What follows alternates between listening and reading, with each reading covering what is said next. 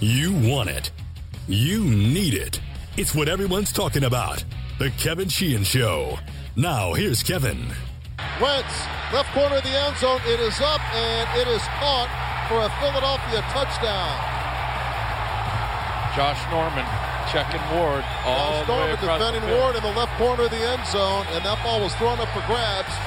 And Ward, 5'11", 190, a first-year man out of Houston, gets the go-ahead score. Norman just kind of mistimed that ball as it came down. He wasn't in a bad position, but he's got to come across the front of Ward, and as the ball goes up, he plays back behind Ward, and it gives him leverage.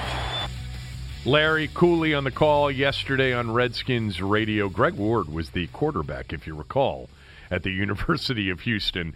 Now catching balls in the NFL, 7 of them for 61 yards, including the go-ahead and what ultimately turned out to be the game-winning touchdown against the Redskins, who really hit it perfectly yesterday if you're a fan of this team. They played well. The young guys got confidence. The rookie quarterback made a lot of progress, had the best game of the year for him, but they didn't lose any ground in the draft order. Right now, remaining right there in the number 4 position. The Bengals at 1, Giants at 2, Dolphins at 3, Redskins at 4, Aaron.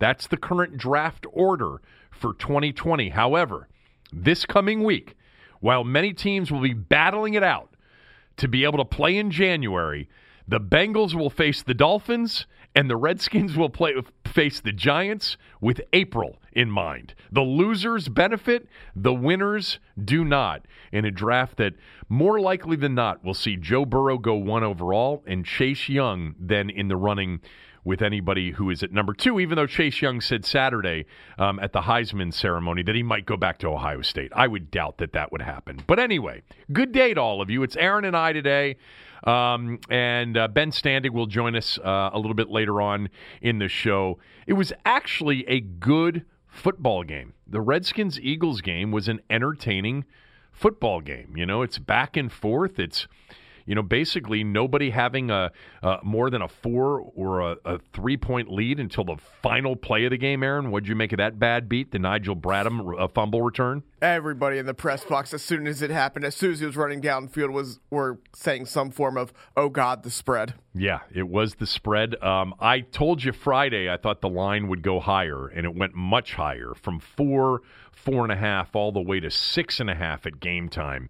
There's a lot of sharp money on Philadelphia. I think they looked at the matchup and thought it wasn't the best of matchups for the Redskins, but there the Redskins were.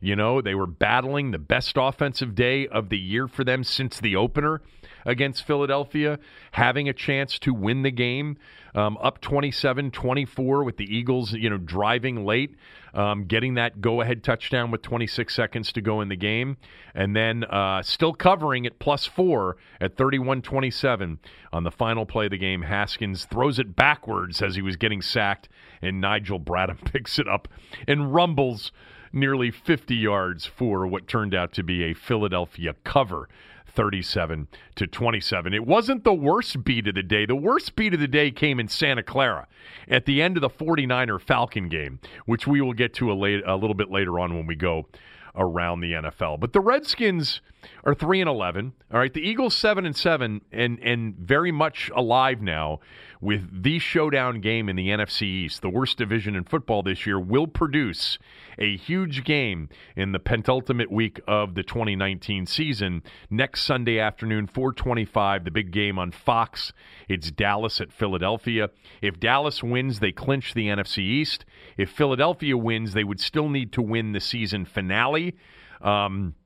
Or have Dallas lose their season finale to Washington.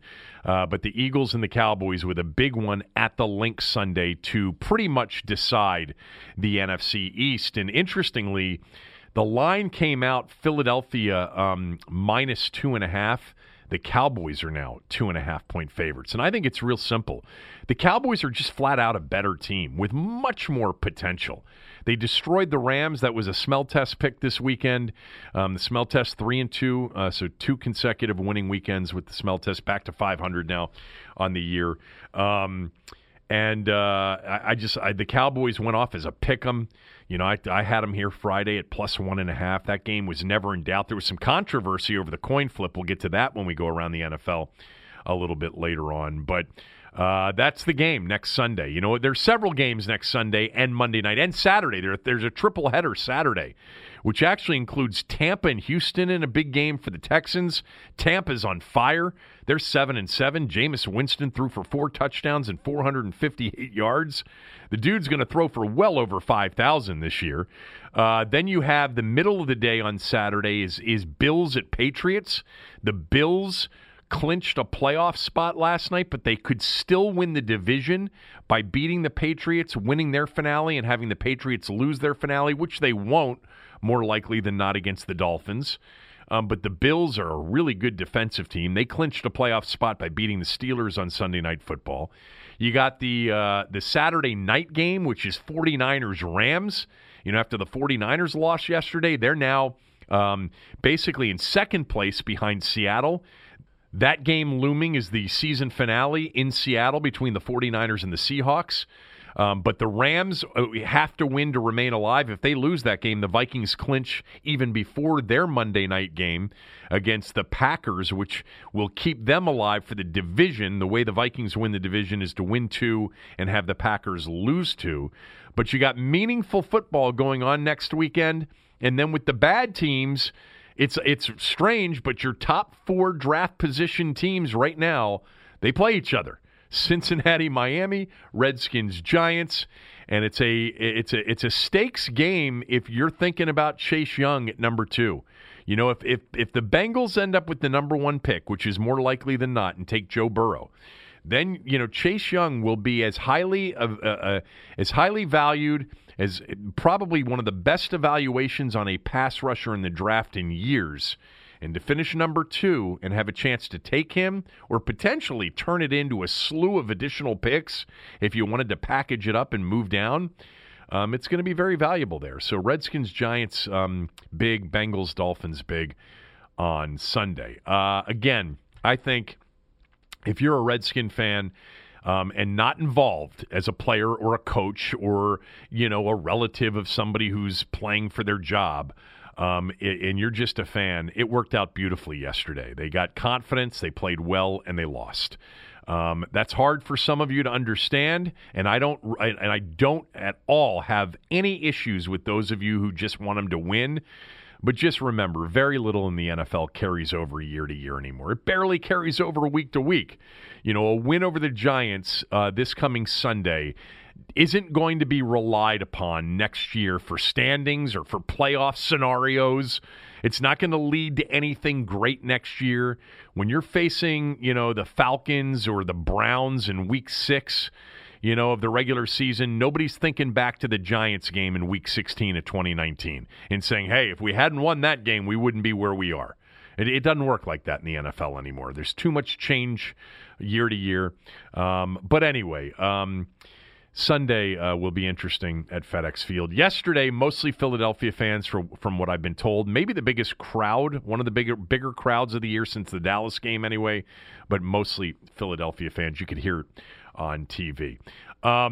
Here's another thing just to consider, and that is this, that the Redskins, under Bill Callahan, have gone 3-6, but the 6 losses, were all games in which, with the exception of the Jet game, they were sort of in. They certainly were in the game yesterday. You could argue they were in the game down 17-9 in the fourth quarter last week against the Packers. It was the same score in Buffalo, a month and a half ago. They were down 6-0 with the ball in the fourth quarter in the rain against the 49ers. But you do have to wonder what kind of credit Bill Callahan is earning right now from the owner. And Callahan's biggest supporter, Bruce Allen, is he earning credit for this right now with the owner as well? Is Dan Snyder sitting there yesterday watching this team and saying to himself, you know what, maybe Bruce was right. Maybe we are closer than I think. Maybe we do have a damn good culture. There's so much wrapped up into this closing of this just dreadful season. that it's dripping with potential both ways, negative potential and positive potential. Yesterday at the game, Urban Meyer is there. We broke the news on the Team 980 yesterday that he was in the owner's box very early in the morning. And then he was sitting in the owner's box.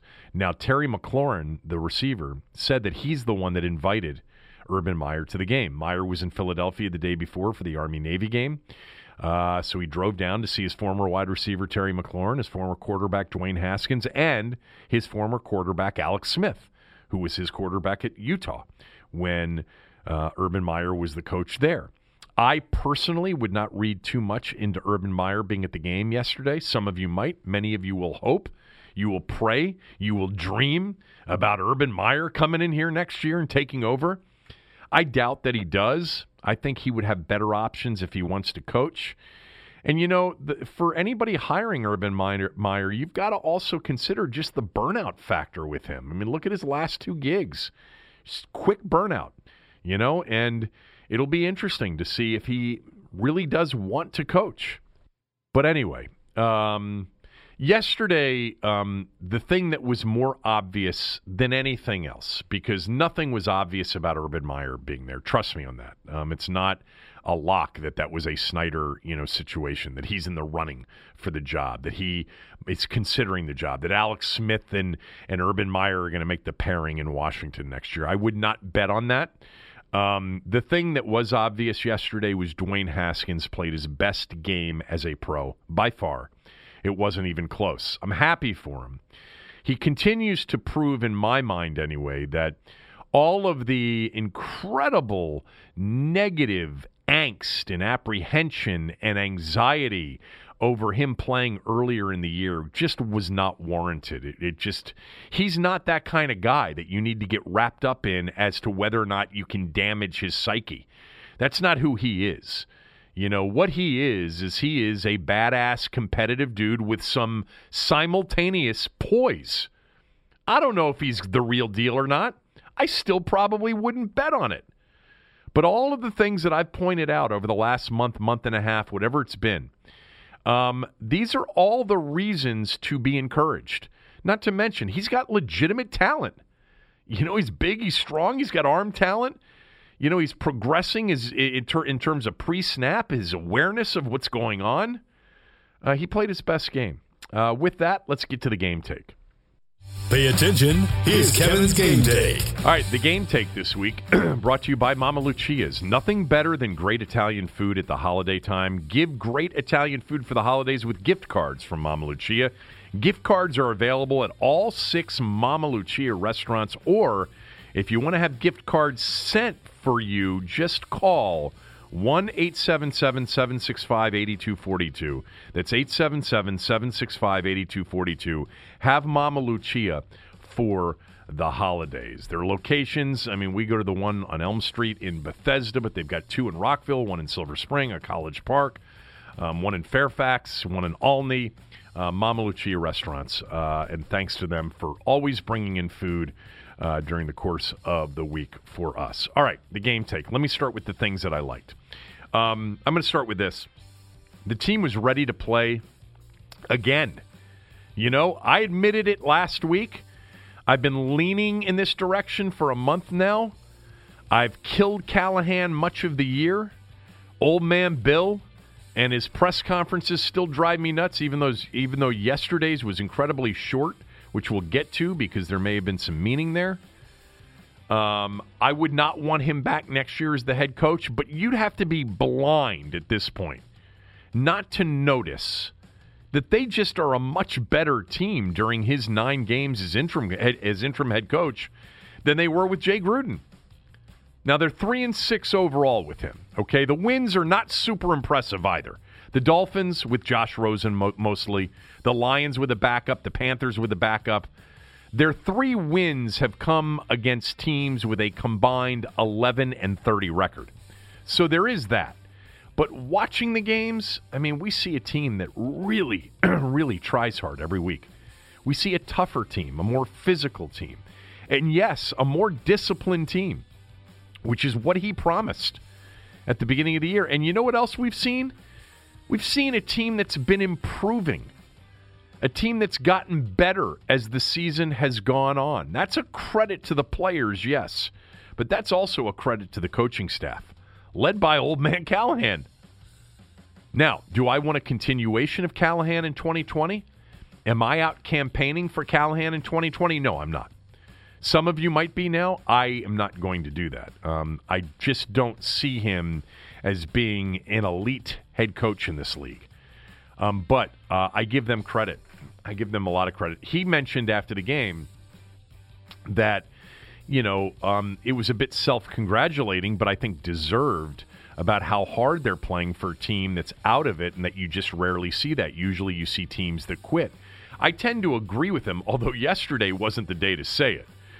Because you had teams like the Giants winning, the Redskins were close, the Jags, whose season is over, winning in Oakland, the Cardinals, whose season is over, blowing out the Browns, the Falcons, whose season is over, playing hard and beating the 49ers.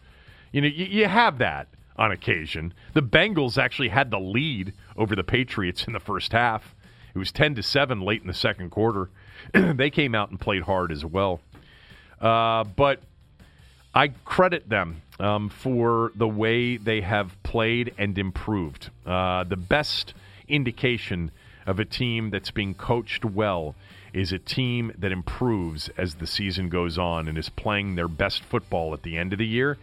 And even though they're not winning these games, they're playing much better football. Again, don't misread what I'm saying. I do not want Bill Callahan back next year. I don't want Bruce Allen back. I don't want Bill Callahan back. And I definitely don't want Greg Minuski back. More on that shortly. On the list of things that I liked from yesterday is Dwayne Haskins.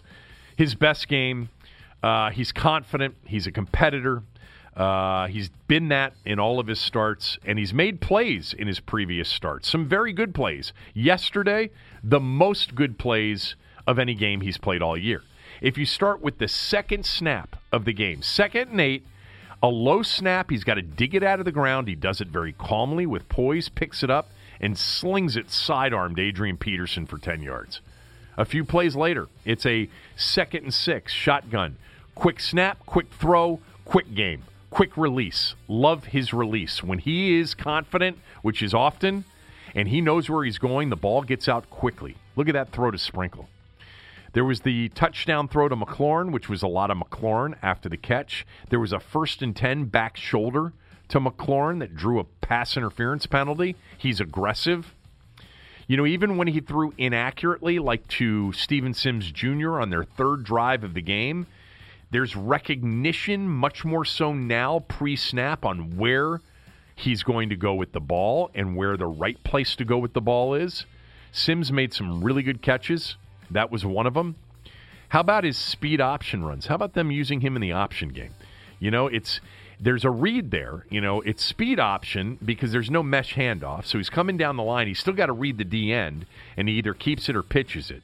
The first one, great ball handling skills, good patience, and he fakes the pitch, turns it up, and then comes back to the pitch and pitches it to Peterson, who picks up, 14 yards.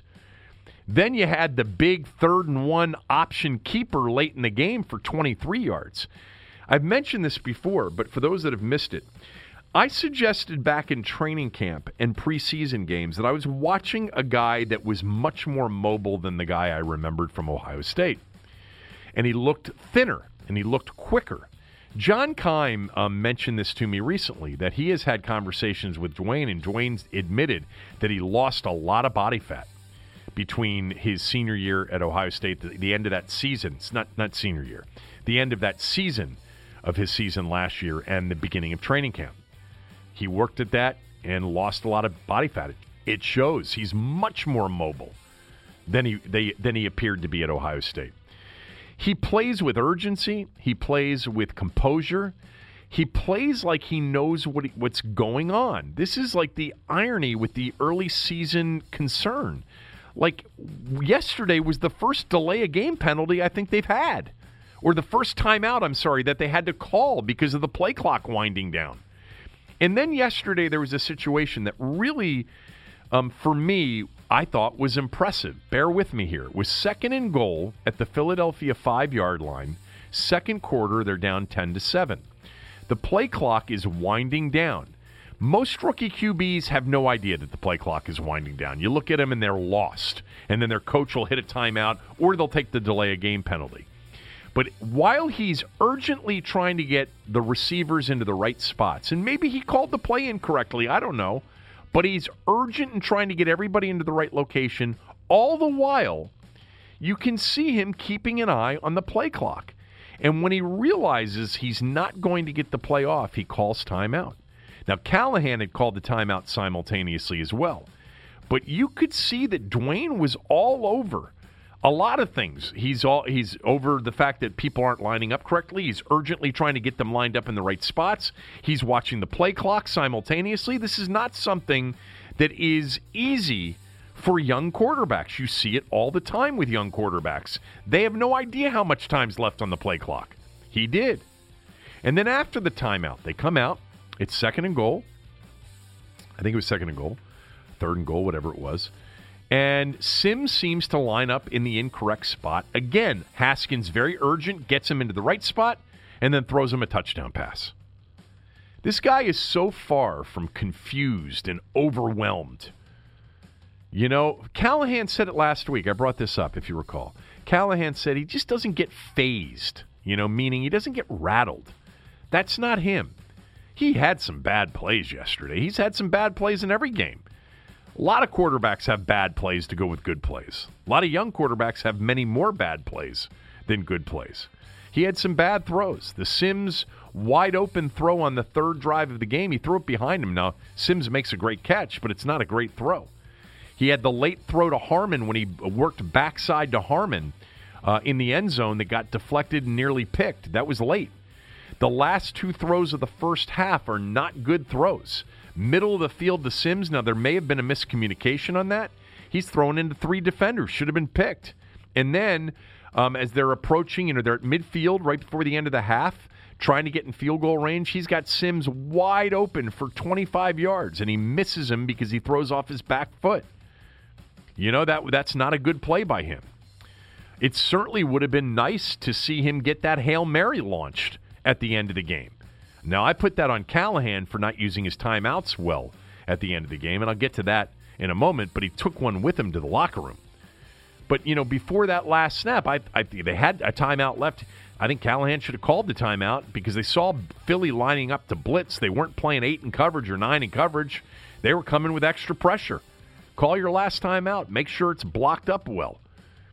Dwayne Haskins yesterday was 19 of 28 for 261 yards, 2 touchdowns, no sacks.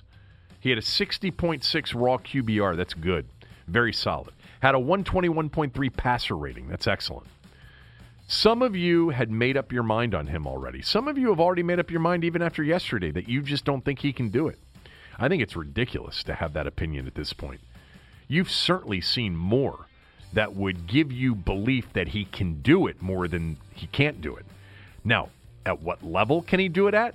That's still, the jury's still out on that one. I'm not, just because of yesterday, don't get me wrong, I'm not sold on him after yesterday. I'm just building towards, as I mentioned and have mentioned, being much more intrigued about his future than I ever thought I would be. He's got talent. He's got a toughness and a simultaneous composure, poise about him that lends well to the position. He was a B+ yesterday. B+. Terry McLaurin's so good. Now, is he Jerry Rice good? No. Is he Julio Jones good? I don't think so. He's, for a third-round pick, Terry McLaurin looks like a steal. He is a deep threat. He is a guy that runs away from people if he catches it in space. He's a guy that you've got to give space to because he can run by you. He catches everything. He's got some wiggle after the catch. McLaurin, another really good game yesterday, as he's pretty much had all season long. 5 catches, 130 yards, 1 touchdown on that 75-yarder. How about Steven Sims Jr.? Sims Jr. or Trey Quinn right now is your slot guy? I mean, come on. Sims Jr. has ridiculous game-breaking ability. The Redskins have added speed and game-breaking, and playmaking ability offensively. He had 5 catches, 45 yards. He dropped one. Also had a couple of good returns. Had one of his kickoffs go. He had a 41-yard kickoff on one of them. Nearly broke it. He looks like he's a threat to break it every time he touches it. He was back there on punt returns. Steven Sims Jr. is a steal right now. He is a slot guy. He is a guy that, is going to be a difficult matchup, especially if you have speed on one side and potentially, like in Kelvin Harmon, a possession type of guy on the other side. Steven Sims Jr., really, really good game. Great catch on that third drive of the game on the throw that was behind him, and a really good job on the touchdown catch, getting both feet in. Ryan Anderson's the most improved player on this roster from last year. So you take all the rookies and first-year players out, the guys that were on the roster last year, you tell me one guy that has improved more from last year than Ryan Anderson. He's a different player. First of all, so aggressive, so confident. Has quick twitch speed. I never thought he had it. He's tough to block, and he makes plays, gets to the quarterback, and forces fumbles. Ryan Anderson is really, really playing at a high level. I think Cole Holcomb's very good, too. I just love the speed. So you're adding speed defensively. I like Cole Holcomb's speed, the 5th-rounder out of North Carolina. All right, the things that I didn't like list. Their third down defense was just awful. 11 for 16 on third down. That's not nearly good enough. Truth is, Carson Wentz missed some things. Could have had a better number on third down than they finished up. He had a third and short throw on their first drive of the second half to Ward. Ward's wide open, and Wentz just misses him low. It's incomplete. They had to punt. That should have been a conversion. I looked this up earlier on the radio show. The Eagles in 2 games against the Redskins, 11 for 17 in the opener, 11 for 16 yesterday, 22 of 33. The third down. That's pretty hard. Like, I'd love to know if somebody keeps stats on the best third down number all time in 2 games in one season. 22 of 33, 66%. Okay? That's ridiculous. The Redskins were terrible on third down. They're back to last in third down defense after yesterday. 48%, tied with Houston for 32nd in the NFL. It's just not good enough. Their run defense wasn't good enough yesterday. They got drawed to death yesterday. A lot of draws on third and long, including the 56-yard backbreaker by Sanders on a 3rd and 11 that led to the score that gave Philadelphia a 24-21 lead in the fourth quarter. I mean, they ran another one earlier in the game. I think it was to Scott on like a 3rd and 9 where he picked up, the first down easily. They looked at nickel and they said, we can draw these guys. And one of the reasons they can is Montez Sweat's terrible. I'm not saying that he's terrible for good. This was a guy I loved. I don't get it. I have not seen the same guy that I watched at Mississippi State. A guy with a burst, a guy with legit edge speed, a guy with a relentless motor. I mean relentless. This guy gets stuck on blocks. His reaction time to screens was poor. There's not a lot of urgency to his game. Now, he's a first-year player, and we've seen Ryan Anderson. Ryan Anderson didn't look very good his rookie year. Didn't look that good last year. Montez Sweat, though, I thought was particularly bad yesterday, as was Josh Norman, who came in for like all of 6 or 7 snaps after Colvin got hurt. They didn't intend on playing Josh Norman, but they had so many injuries that he had to go into the game. He didn't appear interested in being in the game either, and he became a target for the Eagles, including on the game winner award. Monte Nicholson's late hit on Ertz was just a stupid penalty. I tweeted out that if you're a real coach, you pull him from that game at that point. Maybe not for the whole game. Here, a lot of you had a problem with me tweeting that, and it wasn't that it was a vicious, hit. It was just so late and so obvious that he was doing it intentionally, and it just is stupid.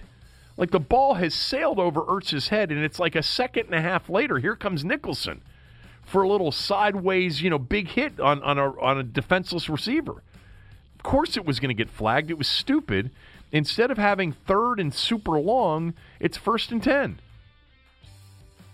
The touchdown passes that they threw in the goal-to-go situations, my God, how do you leave Ertz as wide open as he got? in some of those situations, especially the one in the second half when they had 4 defenders on 3 receivers, and Ertz is the guy.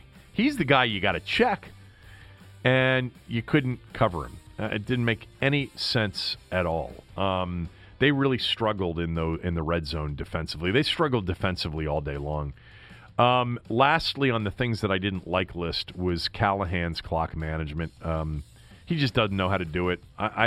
We do this so much that I think it gets tiresome for some of you. But for those of you wondering, he went to the locker room at the end of the game with a timeout in his back pocket. That's inexcusable.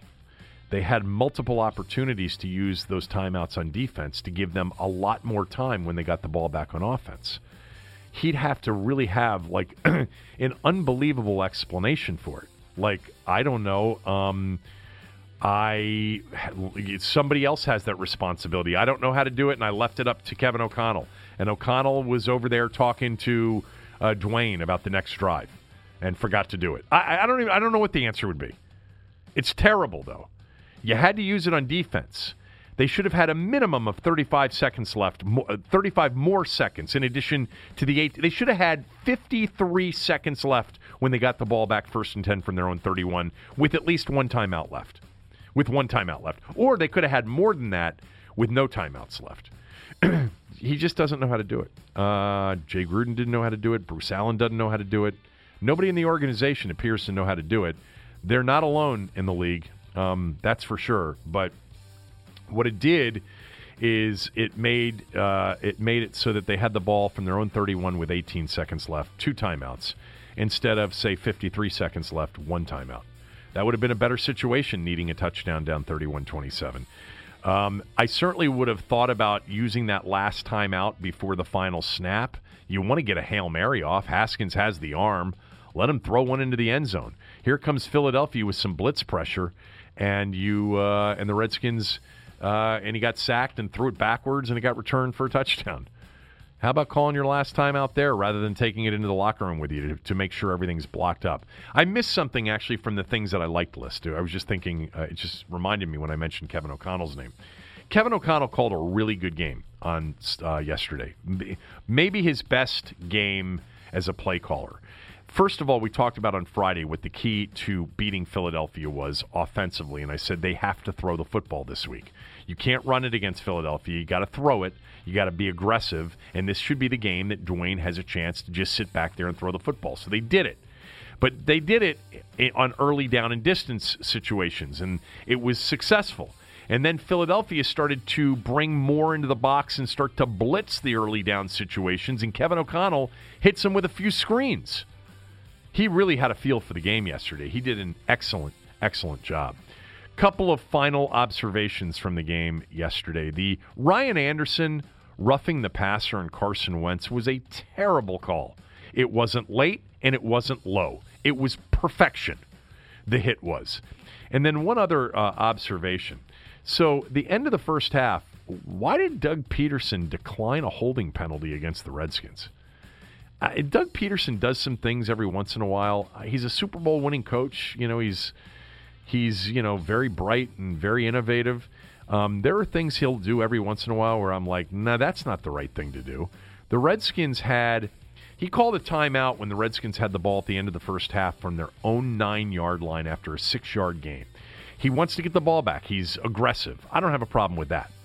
It was after a 2nd and 4 incompletion where there was a holding penalty called on Wes Martin, who I thought, just as an aside, played really well for Brandon Sheriff. And it's 3rd and 4 from their own 15. He declines the holding penalty. He chose 3rd and 4 over 2nd and 14. And even at that point, maybe it's half the distance. Maybe it's 2nd and 12, 2nd and 11. You don't decline that penalty. Especially considering the Redskins had been moving the football. 3rd and 4, they declined the penalty. Haskins hits Thompson on a screen.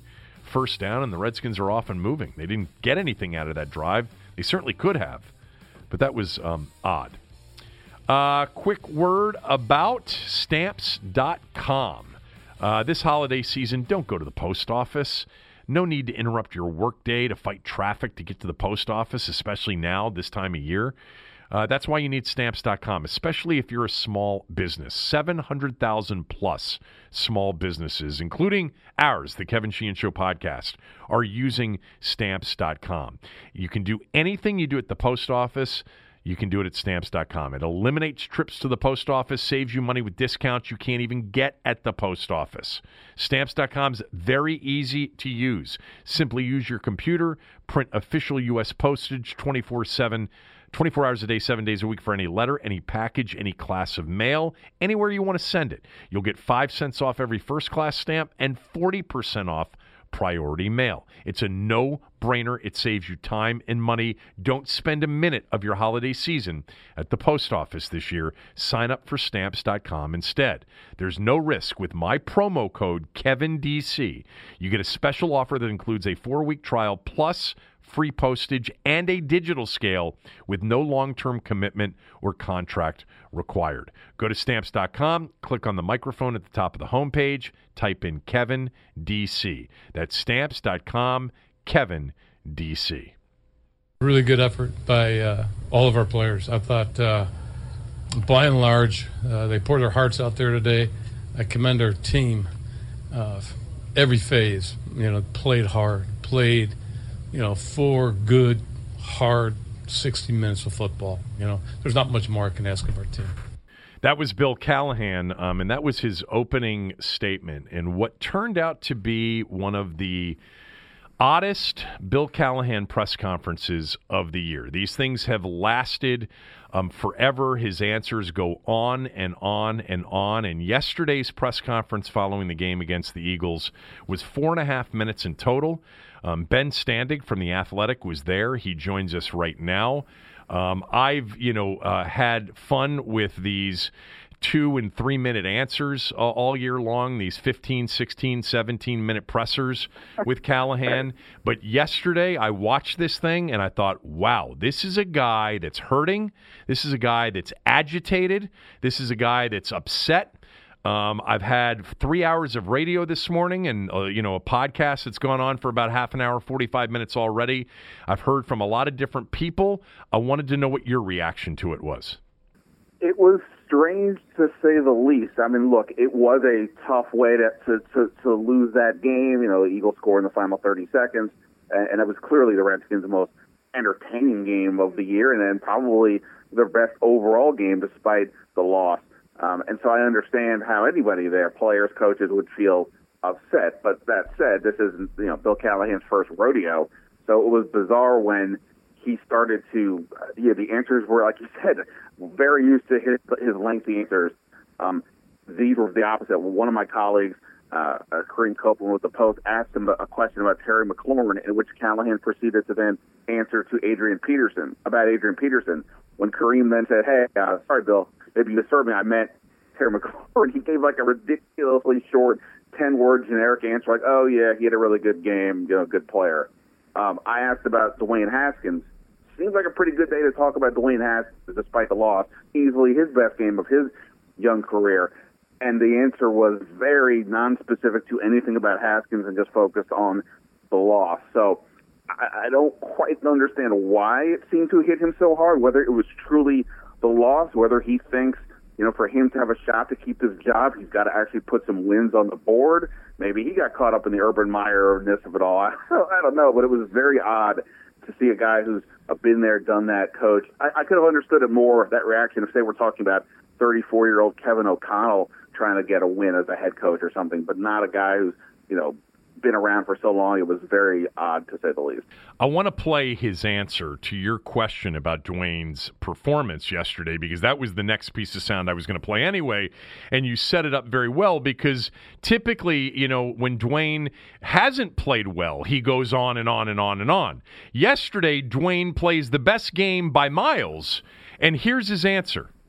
Yeah, I don't know. I'll have to look back at it. I can't tell you right now. I'll have to look at the film and evaluate, all his early plays, late plays, things of that nature. I think we can always learn, always can get better. That's for certain. That's it. Yeah, that was all of 12 seconds. We usually get 2 minutes from him. It was odd. I'm sitting there watching it. You're there, and I'm glad you had the same sense, and JP had the same sense as well when I had him on radio earlier today. So here are some theories, okay? A couple of theories from me, and let's go through them one at a time. Number one, what you said, and that was, maybe he really felt and feels like he has a chance to keep this job. And specific to that, Ben, the NFC East has owned the Redskins over the last couple of years. They are 3-13 over their last 16. He referred to it as being 2-14. He actually makes a comment. Actually, Aaron, play that one. Play number 11, where you hear him talk about the NFC East record. I just think this team has a lot of heart, a lot of spirit. They're playing a lot of young guys. I just thought that, it's a divisional game. It's an important game because it is our division. And we haven't done quite well, and so I thought that was a huge challenge coming in. I think we're like 2-14 now against the NFC East, which isn't a very good record. A lot of improvement. We got a lot of road ahead of us, hopefully it's a good start competitively. But at the end of the day, it's just not good enough. It ain't good enough. This was his first division game as interim head coach. They had played the three division teams earlier in the year when Jay Gruden was still the coach. I think with three division opponents remaining, and we know the emphasis, Ben, that the organization puts on these NFC East games. Like, you play 6 of those, you play 10 against everybody else. The other 10 are pretty important too. But I can just hear, Bruce Allen and Dan Snyder, NFC East. He felt that if he put together a winning streak here, beating Philadelphia, the Giants, and the Cowboys, that maybe he had a shot. Maybe he had a shot to keep the job. And I think that there was some real, I think he was really upset that they blew that opportunity, and they had that opportunity. What do you make of that theory? Because I got 2 more to bounce off you. I love the theories. Look, I think part of what we all sort of, I think how we've observed Bill Callahan over these last few weeks since he's been the interim or the head coach is that he's an old school guy, but we don't mean that in some of like a cool way. We mean it in a way of like a guy who sort of is from another era, who's viewing the world from another place. This is a guy who's obviously been through the college wars, the NFL wars. This is his life, to win games. He's not focusing on the stuff that you and I will talk about, like what the Redskins need in the offseason, the draft. He's living in the moment, and I'm sure for him, like, this moment is, right, this is a big game. He's got to talk up his players that these NFC East games are big games. And look, do I think Bill Callahan has a chance to be this head coach, that permanent head coach? I mean, I would like to think no offense to him, but I just think they need to go in a different direction. But I could understand if he's viewing it as, hey, Bruce Allen's my guy. I don't know if Bruce Allen is going to be gone, meaning from Callahan's perspective. And if I win these games out and Dwayne's playing well, boy, I can make a pretty good case for myself that we improved a lot considering what I had to walk into. So, oh, yeah, what a dagger. He can't put another win next to his name. I mean, they would have won, what would that have been, 3 out of 4?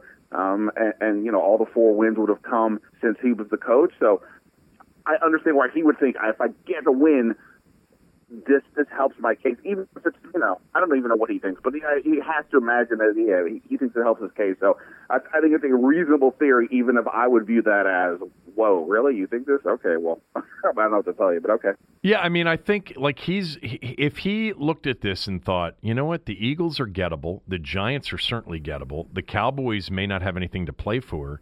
If I finish winning 5 of our last 6 and I go as a head coach, all right, at that point it would be 6-5.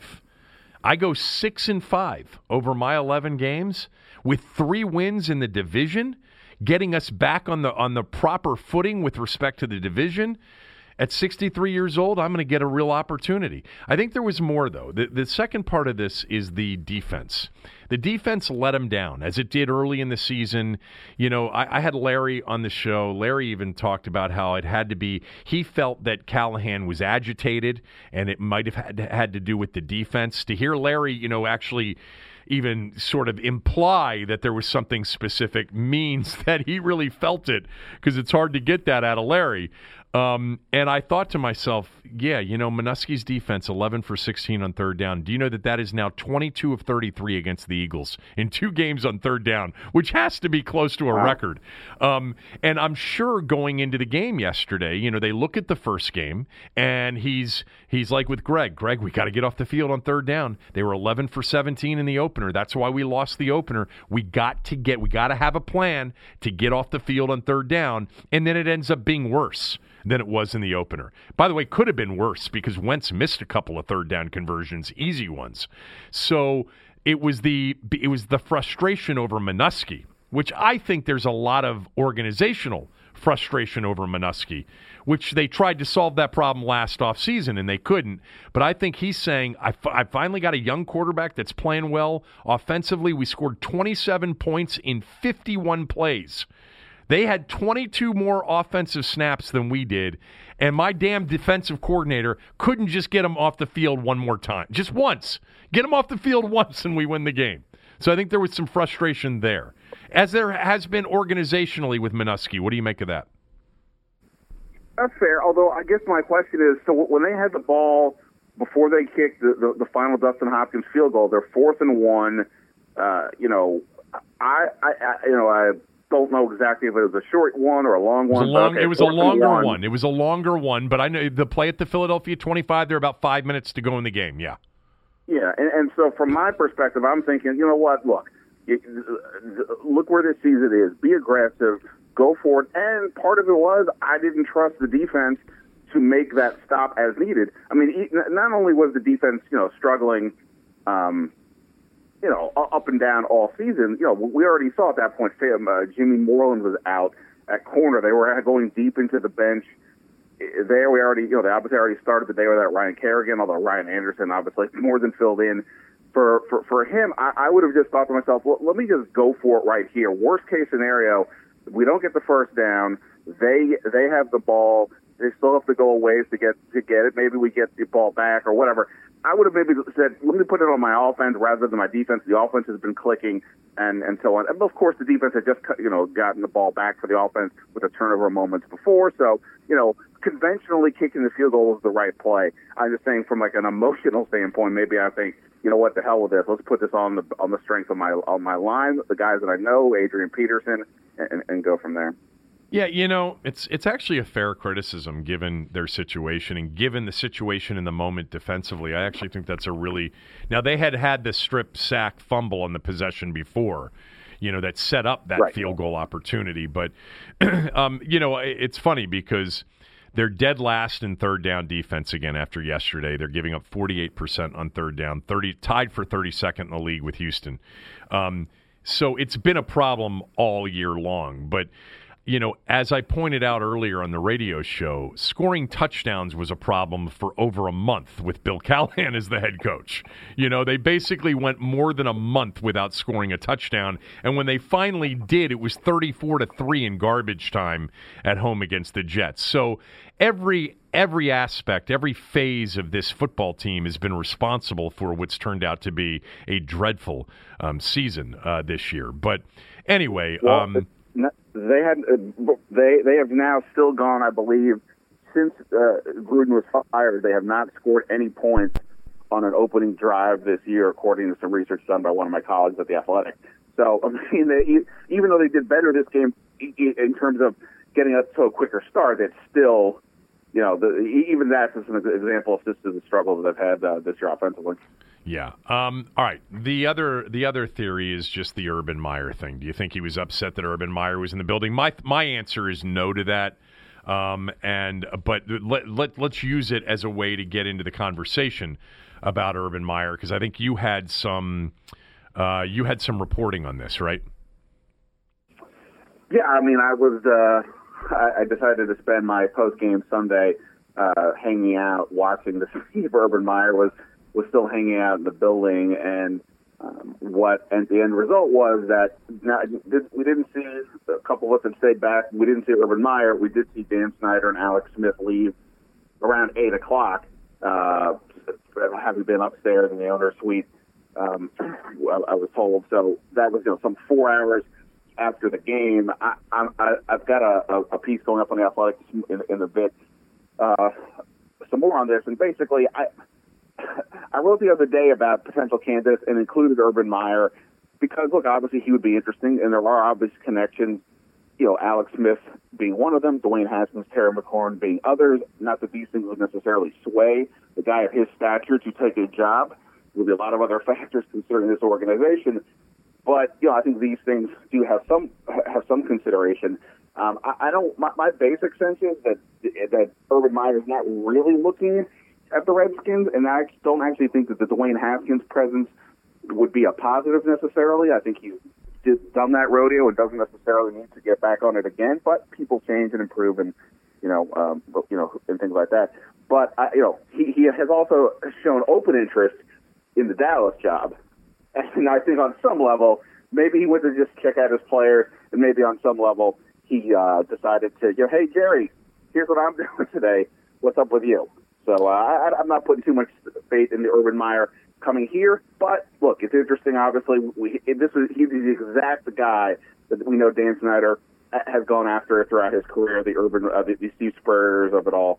So I could understand the Redskins wanting that path. I don't think right now it's a likely path. I agree with that, and I'll just add to the post game. He was there for a little while too, but he was not with Dan and Alex Smith for much of that. But anyway, I agree with you. Urban Meyer would have better choices than coming here. I think it was what we learned from Terry McLaurin, that it was an invitation from McLaurin, that he was at the Army-Navy game in Philadelphia. He might even be visiting the White House today.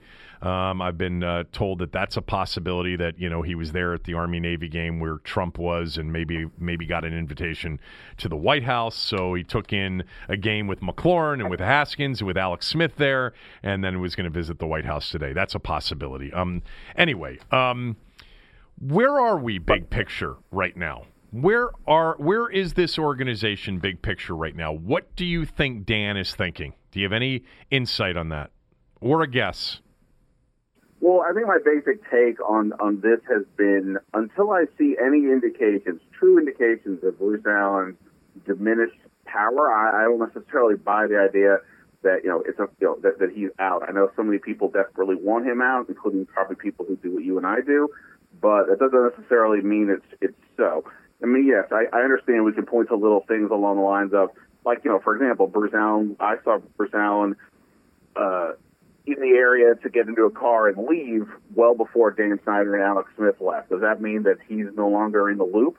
I don't know about that. He's still running the show, and every indication that I can see. And every time there's a rumor out there about a coaching candidate that the Redskins are interested in, that either says to me that Bruce Allen is part of that process because he's the one who's tasked with hiring the next coach, or it's Dan Snyder's making those takes, which is obviously scary in its own right. So, honestly, I'd be lying if I said I had any real sense of what Dan Snyder is thinking or wanting to do. Logically, it's impossible to imagine a scenario where he thinks, unlike Bruce Allen, that the culture is good and everything is fine. He's looking at the stands there. I mean, there were lots of Eagles fans there yesterday, a lot of noise when Philly did anything. And this is obviously not a one-off. It's been this way the entire year, no matter who showed up. That has to, that has to sting him as much as anything, even probably beyond the record on some level, because you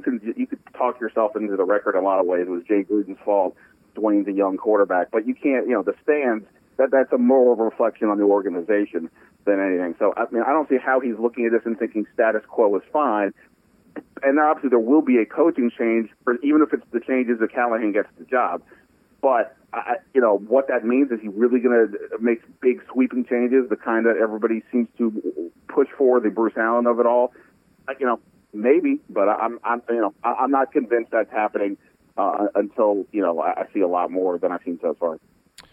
Yeah, I mean, I'll just weigh in here on this right now because I haven't said where I am today on December 16th. I still think Bruce Allen is going to be gone from the football operation. Could that mean, he gets put into a different spot with different responsibilities? I guess so, but I still would bet on him not being a part of the organization when this season ends and massive change in the offing.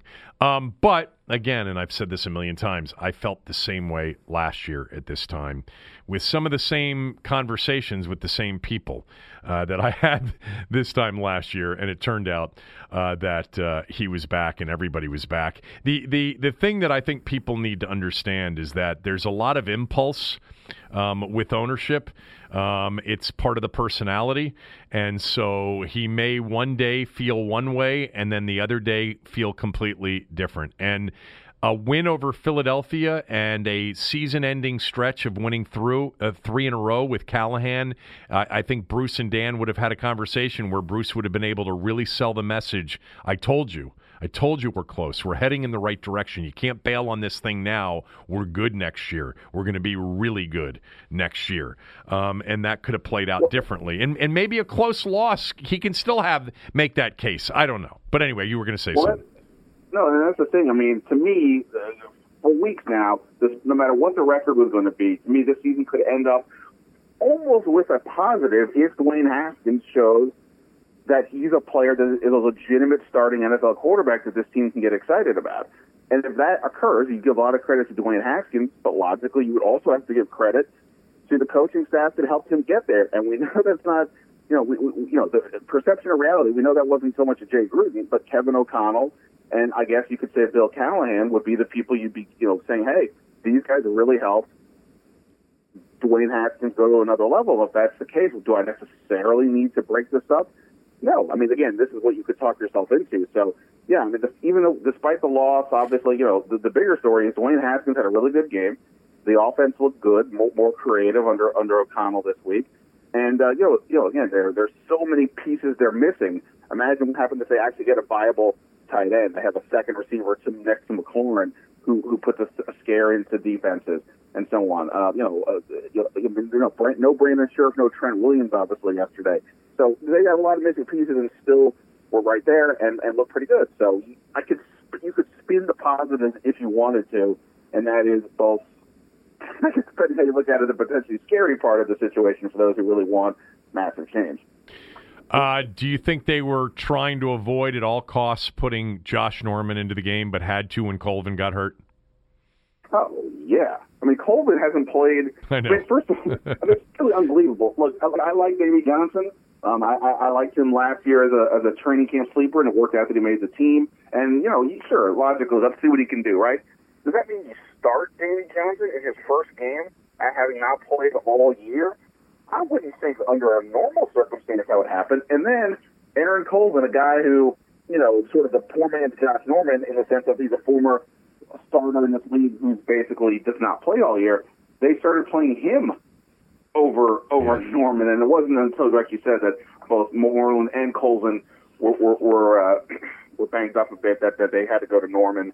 And of course, the ball finds the guy he's defending on the Eagles go-ahead touchdown. But yeah, I mean, it's remains a bizarre circumstance. Danny Johnson played 55 of the 70-something snaps in the game yesterday. Josh Norman got in for the final 6 when Colvin got hurt. One last thing. I did find it interesting, not that they didn't have, justification for going to the IR. Kerrigan and Paul Richardson. Richardson's played his last down, I think, as a Redskin. That was a disaster signing pick, signed free agent. But I just sort of thought to myself, how convenient if they start sticking guys on injured reserve here at the end of the year. Now, a lot of teams do that when they're out of it. It's not unique, but it's they're going to try to get that list to climb so Bruce can say, we finished the year with 18 guys on IR or whatever it is. It's not going to be nearly that many because they've been relatively healthy. You don't think Richardson's back, right? No way. Now, I wrote a piece like a month ago in which I started looking ahead to the 2020 roster and going piece by piece. And at that point, I was saying that while Richardson, it's not like you're saving a ton of money relative to how much the dead cap would be. That I could easily see a scenario where it's for him. It just has not made any sense. Now, of course, anything about 2020, we have the caveat with we don't know who the coach is, and maybe there's a different coach who looks at a Paul Richardson and says, "Yeah, hey, true. I actually should throw the ball deep to him," which is the whole point of why I thought they brought him here in the first place. and then they never do. But it certainly hasn't worked out. I wouldn't, if they want to justify it by getting rid of him just because of, hey, we need to move on, it'd be impossible to argue. His stats for 2 years combined are 5 good games for Julio Jones. So, I'm exaggerating slightly, but not much. So, yeah, I could easily see them moving on. And look, I think whether he stays or not, they have to figure out more in the receiving game. McLaurin looks like an absolute stud, but between tight end and the second receiver, they need more. All right. What else? Did I miss anything with you? No. Here's one question I guess I would have for you. The Urban Meyer situation, whether it's him or somebody like him, it seems to me that the way you're going, the money, I can't believe money would be a factor. Jerry, if we're talking about Urban Meyer specifically, Jerry Jones, if he wants him, offer him the moon as well. And obviously colleges out there would probably the same based on what, college average salaries now or coaching average salaries are hitting $10 million and up. So it seems like the way to differentiate yourself would be power, i.e., give the guy total control of the roster and the coaching and all that. That's not going to happen in Dallas because Jerry is Jerry and he is like the GM. But so my question is, would you be good with that? Like, I get that people say anything besides Bruce Allen is fine, but I'm not a big fan of the whole coach GM scenario. But if that's what it took to lure an Urban Meyer, would you be down with it?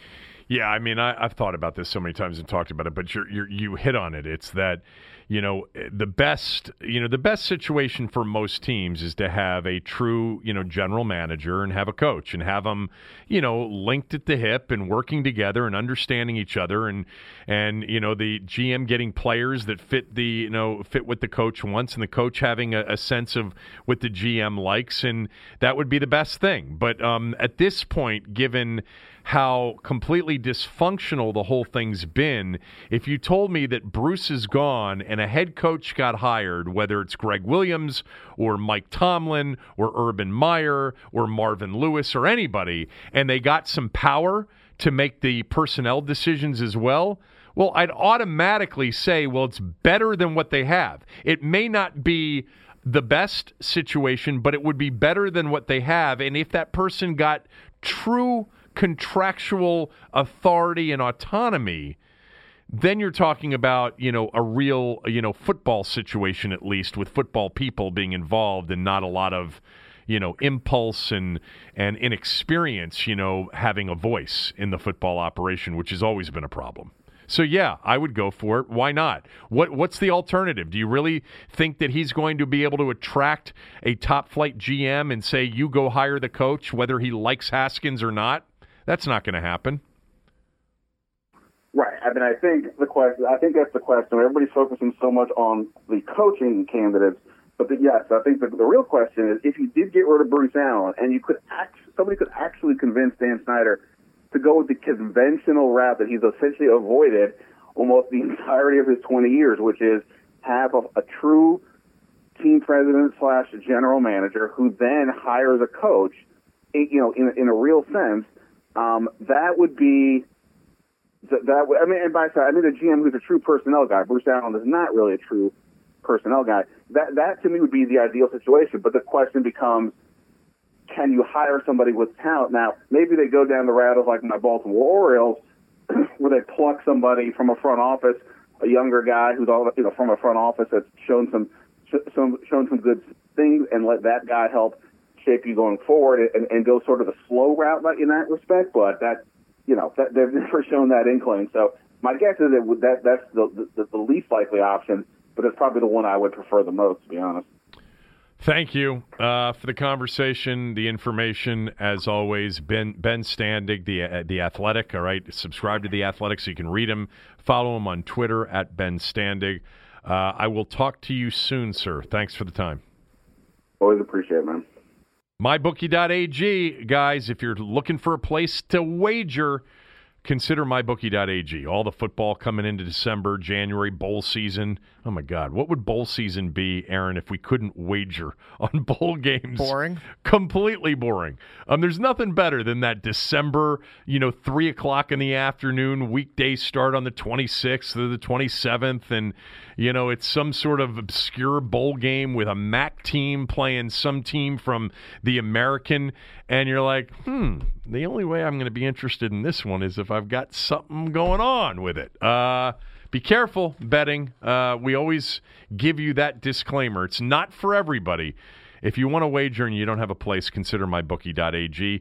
Right now, they'll match your deposit halfway all the way up to $1,000. That means if you deposit $2,000, you get an extra $1,000 in free money to play with. You've got to use my promo code, KevinDC, to activate the offer. Once again, that's KevinDC at mybookie.ag. Before we get to around the NFL, I wanted to mention, just in looking at this team right now, I just had this one thought, and I don't know how I got to it with Ben's conversation, but I think I brought it up on the radio show earlier today as well. So the job attractiveness. Look, number one, if you are an NFL head coaching candidate with options, Dan Snyder is at the bottom of the list of the people you want to work for. It is no longer he really wants to win and he pays well. And, he gets involved, but you can deal with it because the money's great and the fan base is incredible and the opportunity, of turning this thing around is so great. No. Because of the owner, it's at the bottom of the list. The owner and current team president combined drops it to below the bottom of the list.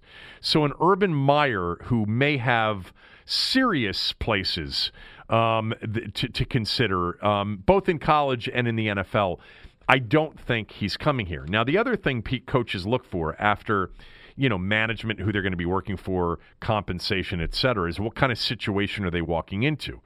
The Redskins roster is not the worst in the league. I think we all agree on that. It's also not what some of you have made it out to be, which is like this roster that's on the verge, on the cusp of being, an elite roster. In the same way that this offensive line's never been top 5, even with Trent Williams on it, or the young defense isn't a top 5 talented defense, we get crazy with exaggeration when it comes to this. It's a nice middle-of-the-league roster right now with, some draft choices, some potential if they clean it up, and take some pain in 2020, some salary cap space in 2021 and beyond. You've got some nice young players. You got a guy in McLaurin who looks like a number one guy. He's not a lock to be a number one guy, but as a third rounder, through 14 games, he's no worse than a number 2. And he's a number 2 with speed. But he's potentially a legit number one guy. Is he Jerry Rice? No. All right. Does he have a lot of promise? Yes. Does Kelvin Harmon as a number 2, as a possession type of guy, have promise? Yes. Steven Sims Jr., playmaker, slot? Yes. Speed on offense in McLaurin and Sims. We don't know about Geis. It's a big wild card. Okay. The quarterback at this point, jury's still out, but he's got some things that are interesting to potentially a coach looking for a spot. Defensively, Ioannidis. Certainly a guy like Ryan Anderson who's really been improved. Payne, Allen, hopefully Sweat, but who knows about Sweat. Quentin Dunbar can play a little bit. Landon Collins can play a lot.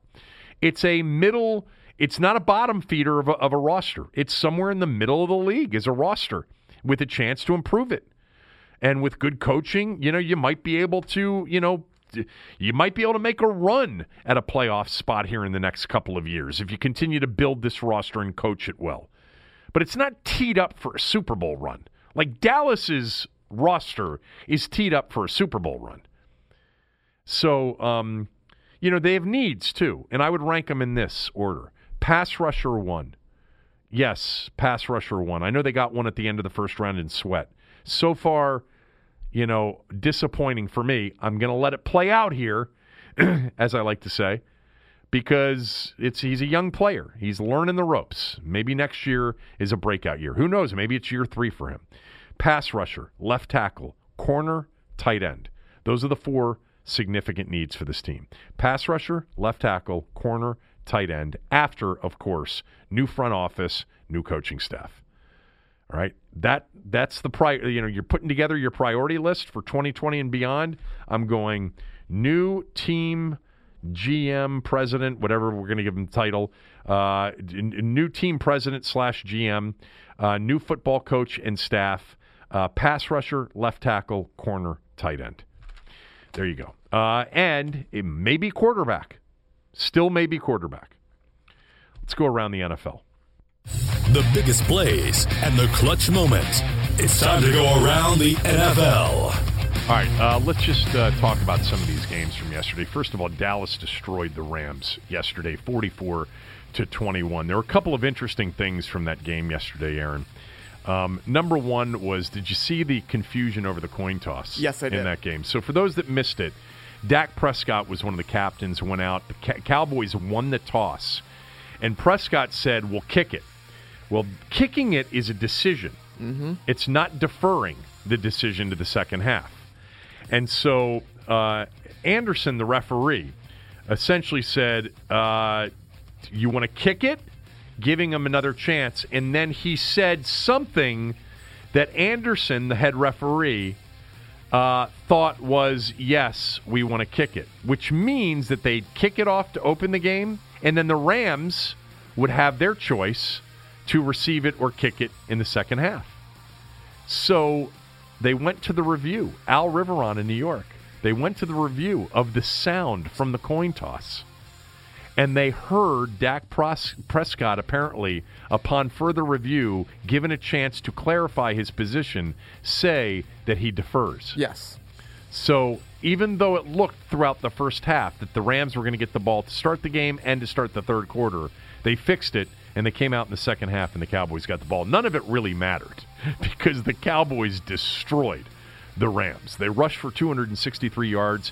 Elliott had a $117, 2 touchdowns. Tony Pollard, the rookie, had 131 yards and a late-game touchdown as well. The Cowboys defensively totally shut down L.A. through the competitive portion of the game, and they won it going away 44-21. And they go to Philadelphia for a Sunday afternoon, right before the holiday. This time of year, you get these big games in this next to last week of the season, and they're going to play the Eagles for first place in the NFC East Sunday at the Link in Philadelphia. The Cowboys are 2.5-point favorites over the Eagles, and they're 2.5-point favorites for this very simple reason. They're the better team. They're just the better team. They're very capable. Sean Lee was a monster yesterday. Monster. And they don't even have Van Der Esch right now. They're very capable. They're poorly coached. We know that. But they're very capable. And I think at home in a wild card weekend game in Dallas against San Francisco or Seattle, a 5 seed, one of those two is likely to be the 5 seed. Minnesota could still be the 5 seed. But more likely than not, it would be the division runner-up in the NFC West is going to travel to Dallas. And I could see the Cowboys giving that team a very difficult time at home. They beat Seattle last year in the postseason.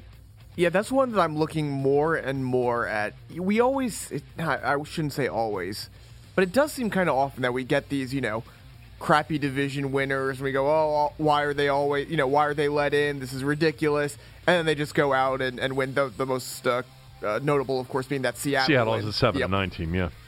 But so I've been looking at that more and more, and no, it wouldn't shock me if Dallas ends up winning a game. Well, here's the thing. You get teams that limp into the postseason that aren't very good. When you watch them, you know that even their best isn't good enough. And the thing that you have to recognize about the Cowboys is their best is good enough. If they play their best, they're capable of making a run in the postseason. Zeke Elliott is a monster. I love watching this dude run. He breaks more tackles and has more yards after contact at the line of scrimmage. He's a pleasure to watch play. Anyway, the Cowboys destroyed the Rams, and that sets up the game with the Eagles on Sunday. The Cowboys are the better team. That's why they're favored on the road. The Cowboys being a 2.5-point favorite on the road means they would be an 8.5-point favorite if that game were in Dallas this Sunday. Remember, they destroyed the Eagles. Haven't they won? They've won a bunch of games in a row now against the Eagles, right? They won earlier this year. They pounded the Eagles in that Sunday night game 37-10. Last year, I remember on a Sunday night, they won in Philadelphia. That's what sparked their whole run last year. Yeah, okay, so they 2-0 last year. They won the second game. They did lose the first game in 2017. Okay, so they're 4 straight they've won. 4 straight over the Eagles.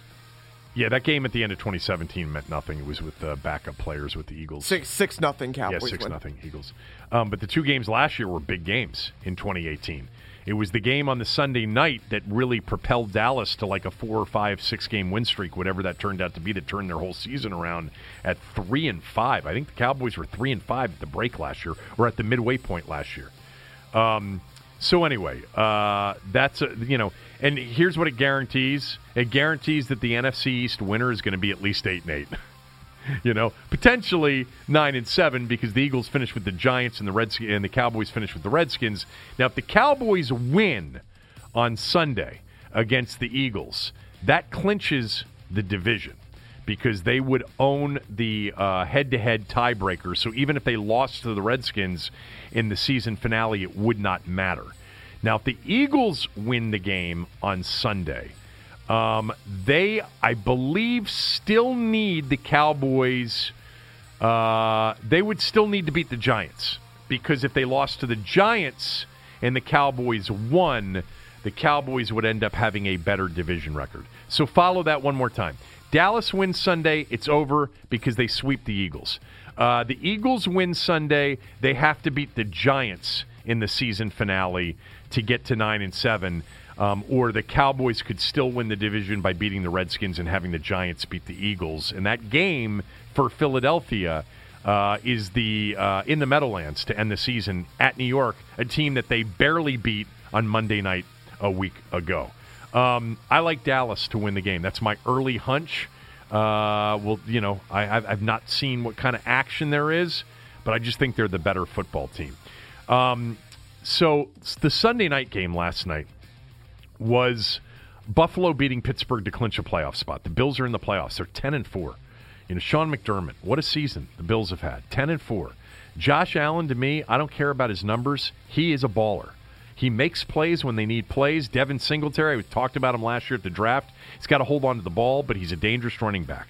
But their strength is their defense, man. Tremaine Edmonds, Tre'Davious White, Jordan Phillips, Shaq Lawson, Trent Murphy, all right, continues to play well. Lorenzo Alexander continues to play well. I've been a Micah Hyde fan from the days of Green Bay. I used to get in arguments with Cooley about Micah Hyde. I'm like, he's just a player, man. He's always around the ball. He's like, hey, he's too slow, can't run, whatever. Player. Buffalo's defense, legit. Real legit. Pittsburgh's still alive for that last wild card spot despite the loss, where Devlin Duck Hodges, looked terrible. 4 interceptions, took sacks, they were lucky to be close. And watching that game, Buffalo just looked like the better team to me in that game last night. Buffalo's got the Patriots this coming week on that Saturday triple header. What a Saturday triple header. Every game's got playoff stakes. Houston at Tampa. Houston's got to win. Tampa's very difficult to deal with right now. Then Buffalo at New England in a game in which Buffalo can still win the division if they win 2 and the Patriots lose 2. Yes. And then the Saturday night game is Rams at Niners. Niners, trying to win the division, trying to still get the 1 seed. The Rams, an outside shot. They would have to win their final 2, and the Vikings would have to lose their final 2 outside to get a wild card berth. Really good Saturday triple header on the NFL Network. I had completely forgotten about the Saturday games, too. Yeah, the Saturday triple header really looks like a good one. Elsewhere yesterday, the Texans and the Titans in one of the biggest games of the day. I had the Texans in the smell test, even though I like the Titans, but the public was backing the Titans. I took the Texans. They won the game 24-21. They had a lead. They seemed to be in control. You know who I really like as a back is Carlos Hyde. He's a good back. Both of these teams, I think, are capable in difficult outs. Now, maybe not against Baltimore, but I like both of these teams. Cooley never liked Bill O'Brien. I don't think he gets nearly enough credit. I like Vrabel a lot more. I love Deshaun Watson. They've got a quarter. Remember all the years when Houston was making the playoffs without a quarterback? They've got a quarterback in Deshaun Watson. Hopkins is a beast. Fuller's good. Stills has come in and played really well for them. The Texans get to 9-5. The Titans are still alive for both. The Texans play at Tampa, not an easy game. In fact, I wouldn't be surprised if that game's like pick'em. I haven't even looked at that line. What do you think that line is right now, Aaron? Houston at Tampa Saturday. I think, especially with Evans and Godwin out, I'm going to say Houston's a slight favorite. 1.5. Evans is out? Evans is out, and Godwin, it does seem like is likely to be out next week. Houston's a 1.5-point favorite. Nailed it. There you go. 1.5-point favorite at Tampa. New England's a 6.5-point favorite at home Saturday against Buffalo, and the 49ers are 6.5 over the Rams. I actually thought that would have been a little bit higher. I bet the Rams look like a play to me on Saturday night. So the Texans win that first. Tennessee's still alive, but Tennessee has New Orleans this weekend, and Houston has the game against Tampa. Not easy games at all. The craziest ending to a game was the San Francisco-Atlanta game. San Francisco and Atlanta, think about this. The 49ers played a 48-46 game a week ago, right, in New Orleans. Two really good supposed defensive teams, right? Now they're playing Atlanta, not a good defensive team, and it's 13-10 early in the fourth quarter. San Francisco up 13-10. Now, the stretch of schedule the 49ers have had, going Green Bay, Baltimore, New Orleans, had to take something out of them going into this game. I've mentioned that the Falcons were going to be a difficult team to deal with the rest of the way. They're just too capable offensively, and they've really shown it. In the fourth quarter, it's back and forth. The 49ers kick a field goal to go up 22-17 with about 1:50 left. And then the Falcons, with Matt Ryan leading the way, go on a long drive. They're down at the goal line. There's a pass to Julio Jones at the goal line, which is going to be the final play of the game. He's ruled short of the goal line. Replay overturns it, gives him the touchdown. They put 2 seconds back on the clock. 23-22, Atlanta now at the lead. Very interestingly, and I would not have done this, just a little bit of strategery here. So Dan Quinn, with 2 seconds to go, up 23-22. The move there is you go for two to try to make it a 3-point lead. He put his 2-point conversion team out there and took a knee. Did not want to run a play. Now, the risk is you throw a pick or you get hit, fumble, and they recover it and return it for a 2-point score. But that's a 1 in 500 play. I don't know what it is, 1 in 150, 100. It's such a long shot. Here's why you go for the two there. You could get a crazy 49ers play that ends with some sort of penalty that puts them into a untimed down field goal attempt at the end of the game. You don't know.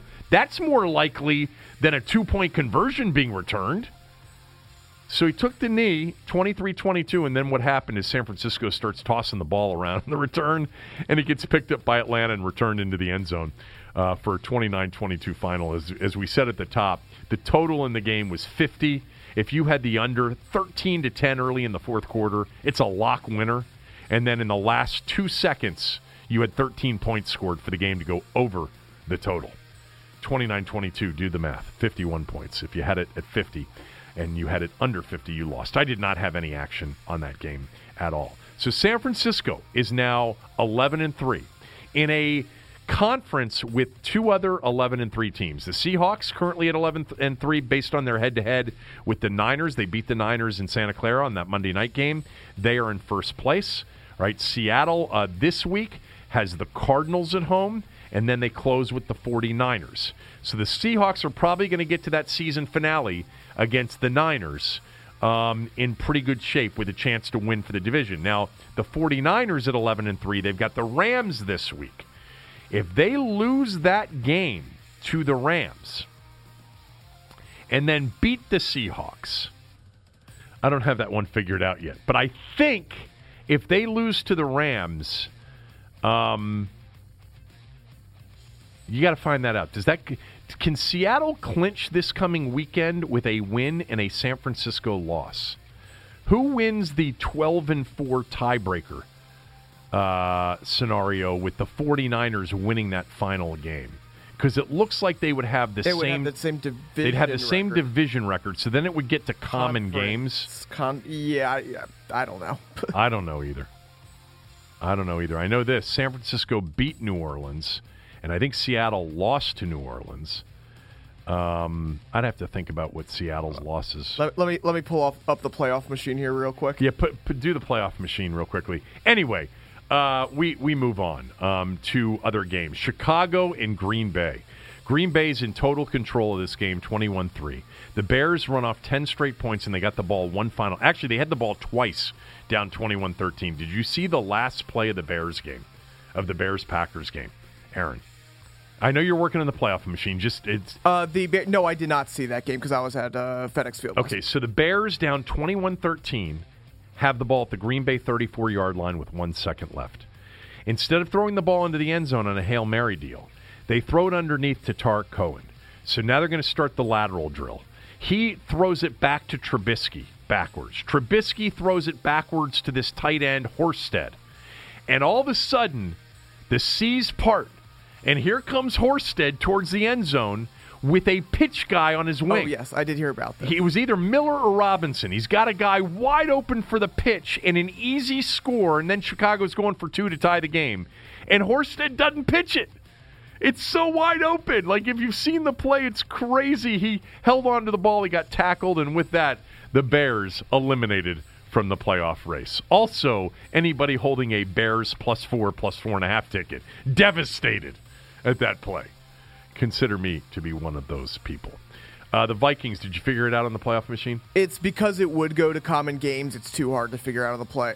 The playoff machine has that. Here, No, I understand. But you have to put in the wins for every single game that's going on because it would go to common games, which means that, like, depending on what the Cardinals would do would have an impact. It's their common games. Right, exactly. It's their common games. Right, so it's how they did head-to-head in their common games. It doesn't matter about winning percentage of the teams they play. Here's what I have. I have the Seahawks would win according to the playoff machine. I also see an article that says the ESPN playoff machine is wrong. Seattle can't clinch NFC West in Week 16. Oh, you did? Okay, well, if you've got that, that's fine. But, yes. But the common games does not depend on a Cardinals game against somebody else and their winning percentage.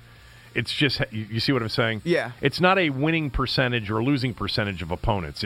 It's common games, meaning how each of you did. Is common games before strength of schedule? It's in order of division tiebreaker. I'm pretty sure it is head-to-head, division record, common games. I'm almost positive, and that's new within the last few years. It used to be conference record, but it's best one-loss tie. Here it is. 2 teams, division.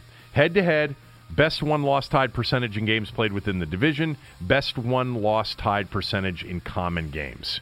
So you match up all the common games, and whatever Seattle's record was percentage-wise against those teams that they played in common, and whatever the 49ers were. Here's what is according to this article. This is one of the Seahawks sites, says they would have the same common game record. So it would eventually go to strength of victory. Okay, then hold on, let me get that. Yeah, it would be conference record and then strength of victory. It would then it would go to conference record. Right, which would be the same. And then strength of victory. Which would be, we have no idea because it would depend what happens overall. That would depend on everybody else's else's results against other teams other than Seattle and San Francisco. Okay, I'm glad we figured that out. So basically what we're saying is that we don't know until after next week, basically. Yes. Okay, there you go. Good times. Here's what the 49ers should do. They should go out and beat the Rams, which would eliminate the Rams and put the Vikings in the playoffs before the Monday night game.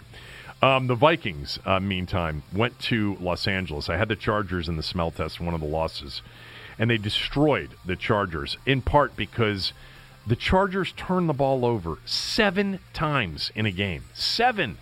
Phillip Rivers, 3 interceptions. Melvin Gordon, 2 fumbles. There were 2 other fumbles as well. And the Vikings really didn't need much from their offense. Kirk went 19 of 25 for 207 yards, a touchdown, and an interception, a bad one on a screen. Dalvin Cook got hurt in the game. And they didn't have Alexander Madison for this game because he was hurt. They came in with Mike Boone in his second year out of Cincinnati. And he looked awesome. In fact, he's a guy that if you watched him yesterday and you watched any of him in the preseason, you probably are thinking about, if you don't have a running back, dealing something for this guy. Because he probably won't be one of those guys, that gets a shot in Minnesota next year with Dalvin Cook and Madison and Abdullah on the roster. Now, the Dalvin Cook injury could be problematic for the Vikings. Yeah. They really need Dalvin Cook, although their running back position is pretty deep with Madison and Boone. Yes. And they got a fullback that can play too in C.J. Ham. They got Thielen back yesterday. I think Thielen had 3 catches in the game. They won the game 39-10 because of the turnovers. Yep. I mean, here's the thing about Minnesota. I've said this all year. I don't love their pass defense. They made some plays yesterday because Phillip Rivers will put it up for grabs, and when they got behind, he was really putting it up for grabs. But you know what? Phillip Rivers was moving that team up and down the field during the key portion of the game, and then there was a fumble return for a touchdown right before half that really changed the game. Here's the Vikings situation, if you're like me, rooting for them and rooting for Kirk Cousins. If the Rams lose on Saturday night, they're in. They clinch a wild card. They still have a chance to win the division by winning 2 and having Green Bay lose 2. They, of course, play Green Bay on Monday night. Cousins 0-8 on Monday night. And then the Packers finish up with the Lions on the road, and the Vikings finish up with the Bears at home. So there's a chance. I don't really see the Packers, though, going to Detroit with the division on the line in the final week of the season and losing to a Lions team that's been pretty much dead since Stafford left. I mean, what are they? They've lost now 7 in a row. A couple of them have been close. They could have beaten the Redskins. Actually could have beaten the Cowboys. Had a chance against the Bears on Thanksgiving Day. They were within a touchdown in the fourth quarter against Tampa yesterday. But more likely than not, Green Bay's going to win that division. And here's the thing about the Packers. The Packers still have a chance at a number 1 overall seed. They still have that chance. If the 49ers lose to the Rams but beat the Seahawks and the Packers run the table, the Packers would be the 1 seed. So, a lot of stuff going on there. New Orleans still in the hunt for the 1 seed, too, at 10-3, with the Colts tonight and then at Titans, at Panthers for the Saints. The NFC's crazy right now. I mean, lots of different possibilities in terms of the seeding. The only thing that's etched in stone at this point is that the NFC East winner, Green Bay, New Orleans, Seattle, San Francisco are all in, and it's either Minnesota or the Rams for that final spot in the playoffs. And the Rams lost to the Cowboys, and the simultaneous Vikings win in L.A. really made it a long shot, but not impossible for the Rams, but more of a long shot. The Chiefs and the Broncos played in a big-time snow game at Arrowhead. The Chiefs won. I need the Broncos to finish up with 2 wins to get my my over-under for the season pushed. They play the Lions and the Raiders, both at home, so they do have a chance to win both of those games. The Cardinals wallop the Browns. What a disappointment the Browns have been. It couldn't have happened to a better group of people in my view. I've watched enough of Baker Mayfield this year. It's a long shot that he's going to become anything good. In the meantime, Kyler Murray at times looks electric. Really something else as an elusive, dual threat quarterback. Plus, he can throw it too. They've got weapons also. I like Christian Kirk a lot. Fitzgerald's, forever old, but I like this guy Kirk a lot. And their backs, Kenyon Drake looks good with them. Really good. Yeah, everybody was talking about the Oakland thing, like how it was the last game in Oakland, for good reason. But that might be, we say this every year, Larry Fitzgerald's last game in Arizona, which is another really remarkable thing. Yeah, and the Jags, speaking of the Jags, they rallied from, I had Jacksonville yesterday, +7. They rallied from down 16-3, 16-6 in the fourth quarter. Gardner Minshew, he's just a playmaker. The Raiders are terrible, man. Terrible. They got a bad call late in the game, too, on a play where Carr went down inbounds, and they didn't rule it that way. Am I forgetting any other games? That's it. I mean, Seattle won at Carolina. Carolina, I had here on Friday is +6.5, and that was a backdoor cover. You probably got the game at 6 and you pushed it, but we used the Friday lines. It's worked against me more than it's worked for me. But I think that's it from the games from yesterday of note tonight. The Patriots, have this whole video thing going on. I'll be honest with you, I'm following the story a little bit, not completely following it, because it seems like they're going to get slapped and fined, but nothing super serious. My guess is 4th round, 5th round draft pick gone and a fine just because of the history. Yeah, the history. Tonight, it's the Saints and the Colts. I guess the Colts are the Colts actually still. I think they're still alive mathematically for the postseason. Barely.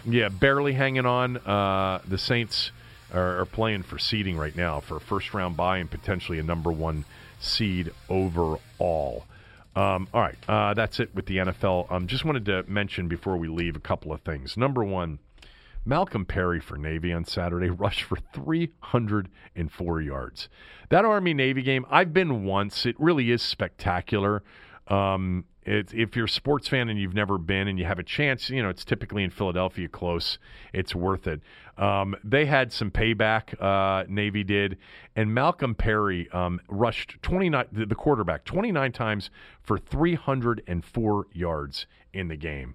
It was quite the performance for him in that game. He had games all year long with he ended up rushing this year for 1,804 yards as a quarterback. He's approaching 2,000 yards. He had multiple games of 150 or more, a couple of games of 200 or more, and finished with 304 yards rushing and 2 touchdowns and an easy win over Army. On Saturday, I wanted to mention one of the best college basketball games early season I've seen so far was Oregon's win at Michigan in overtime. That was such a good basketball game. But you've got to give Patrick Ewing and Georgetown some credit. They lost 2 more players, and they went out and beat Syracuse 89-79. And I'm telling you what, seriously, they run great zone offense against the Syracuse 2-3. Exceptional zone offense against the 2-3. It's not as good a 2-3 this year as it's been for Boeheim in recent years. All right, they don't have the size, they don't have the length. But I said this when Patrick first got there after watching them for 5 or 6 games. I felt like it was a well-coached basketball team, and I still feel that way. They've won 3 in a row since all of the turmoil. Can you believe what Boeheim said after the game? What did he say? He took shots at Akinjo. He basically said that Akinjo sucked and they're better off without him. Oh, I didn't. Hear that. Not in those words. He said, they had a selfish point guard who couldn't run plays, something along those lines. Yeah. Well, you know what? That's sort of a defensive Patrick. In Georgetown, especially if he knows something there. I think that's it. Oh, I was going to mention, if you guys didn't see this story from over the weekend, and most of you probably have not, PVI Paul VI over in Northern Virginia in the WCAC, a nationally ranked basketball powerhouse, as are a lot of those teams in that league, right? Gonzaga, DeMatha, St. John's, PVI. PVI beat Archbishop Wood from Pennsylvania on Saturday night, 130-128 in 7 overtimes. 7 overtimes. PVI has this kid Roach, who's going to Duke, one of the top. He's a 5-star recruit, and they're somewhere in the top. They're somewhere in the top 15, top 20 nationally, and they've been in that top spot here locally. I think the last local poll I saw was PVI 1, DeMatha 2, and I know St. John's was up there, Gonzaga was up there. I forget who else was up there, but basically, I've said this to a lot of you before. If you're from the area but you don't really know high school sports, you don't have kids in high school sports, it's arguably the best basketball area in the country, the D.C. metro. If you combine D.C. and Baltimore, it's number 1. You've had more NBA players. The county with the most NBA players is Prince George's County, with 13, I believe, is the count currently. Like 6 more than any other county in the United States in terms of NBA players. And the Catholic League, the WCAC, is top to bottom the best high school basketball league in America. There is no comp for it. Now, there are basketball factory schools out there that play national schedules, and a lot of the schools in the WCAC play a lot of national teams too. There's no league like the WCAC for basketball, or for football for that matter, but for basketball, there's no league like it. And in the area, if you're curious, the WCAC teams are essentially the varsity. Then you've got a league like the IAC with schools like Georgetown Prep and St. Stephen's, St. Agnes, and St. Albans and Landon. They're sort of like the JV. And then a lot of the public school teams are truly like the freshman teams in comparison talent-wise. And that stinks for a guy like me. I'm a public school guy. I went to public school. I played sports at a public school. I played basketball, high school basketball. And when I was in high school, the public schools were inferior to the private schools, the WCAC in particular, the Catholic League, the Metro League it was called back then. But it wasn't, the disparity wasn't what it is now. If you're a kid that's got any talent in the AAU circuit and the travel circuit, you're almost definitely going to a private school. That stinks for the public schools. I hate that.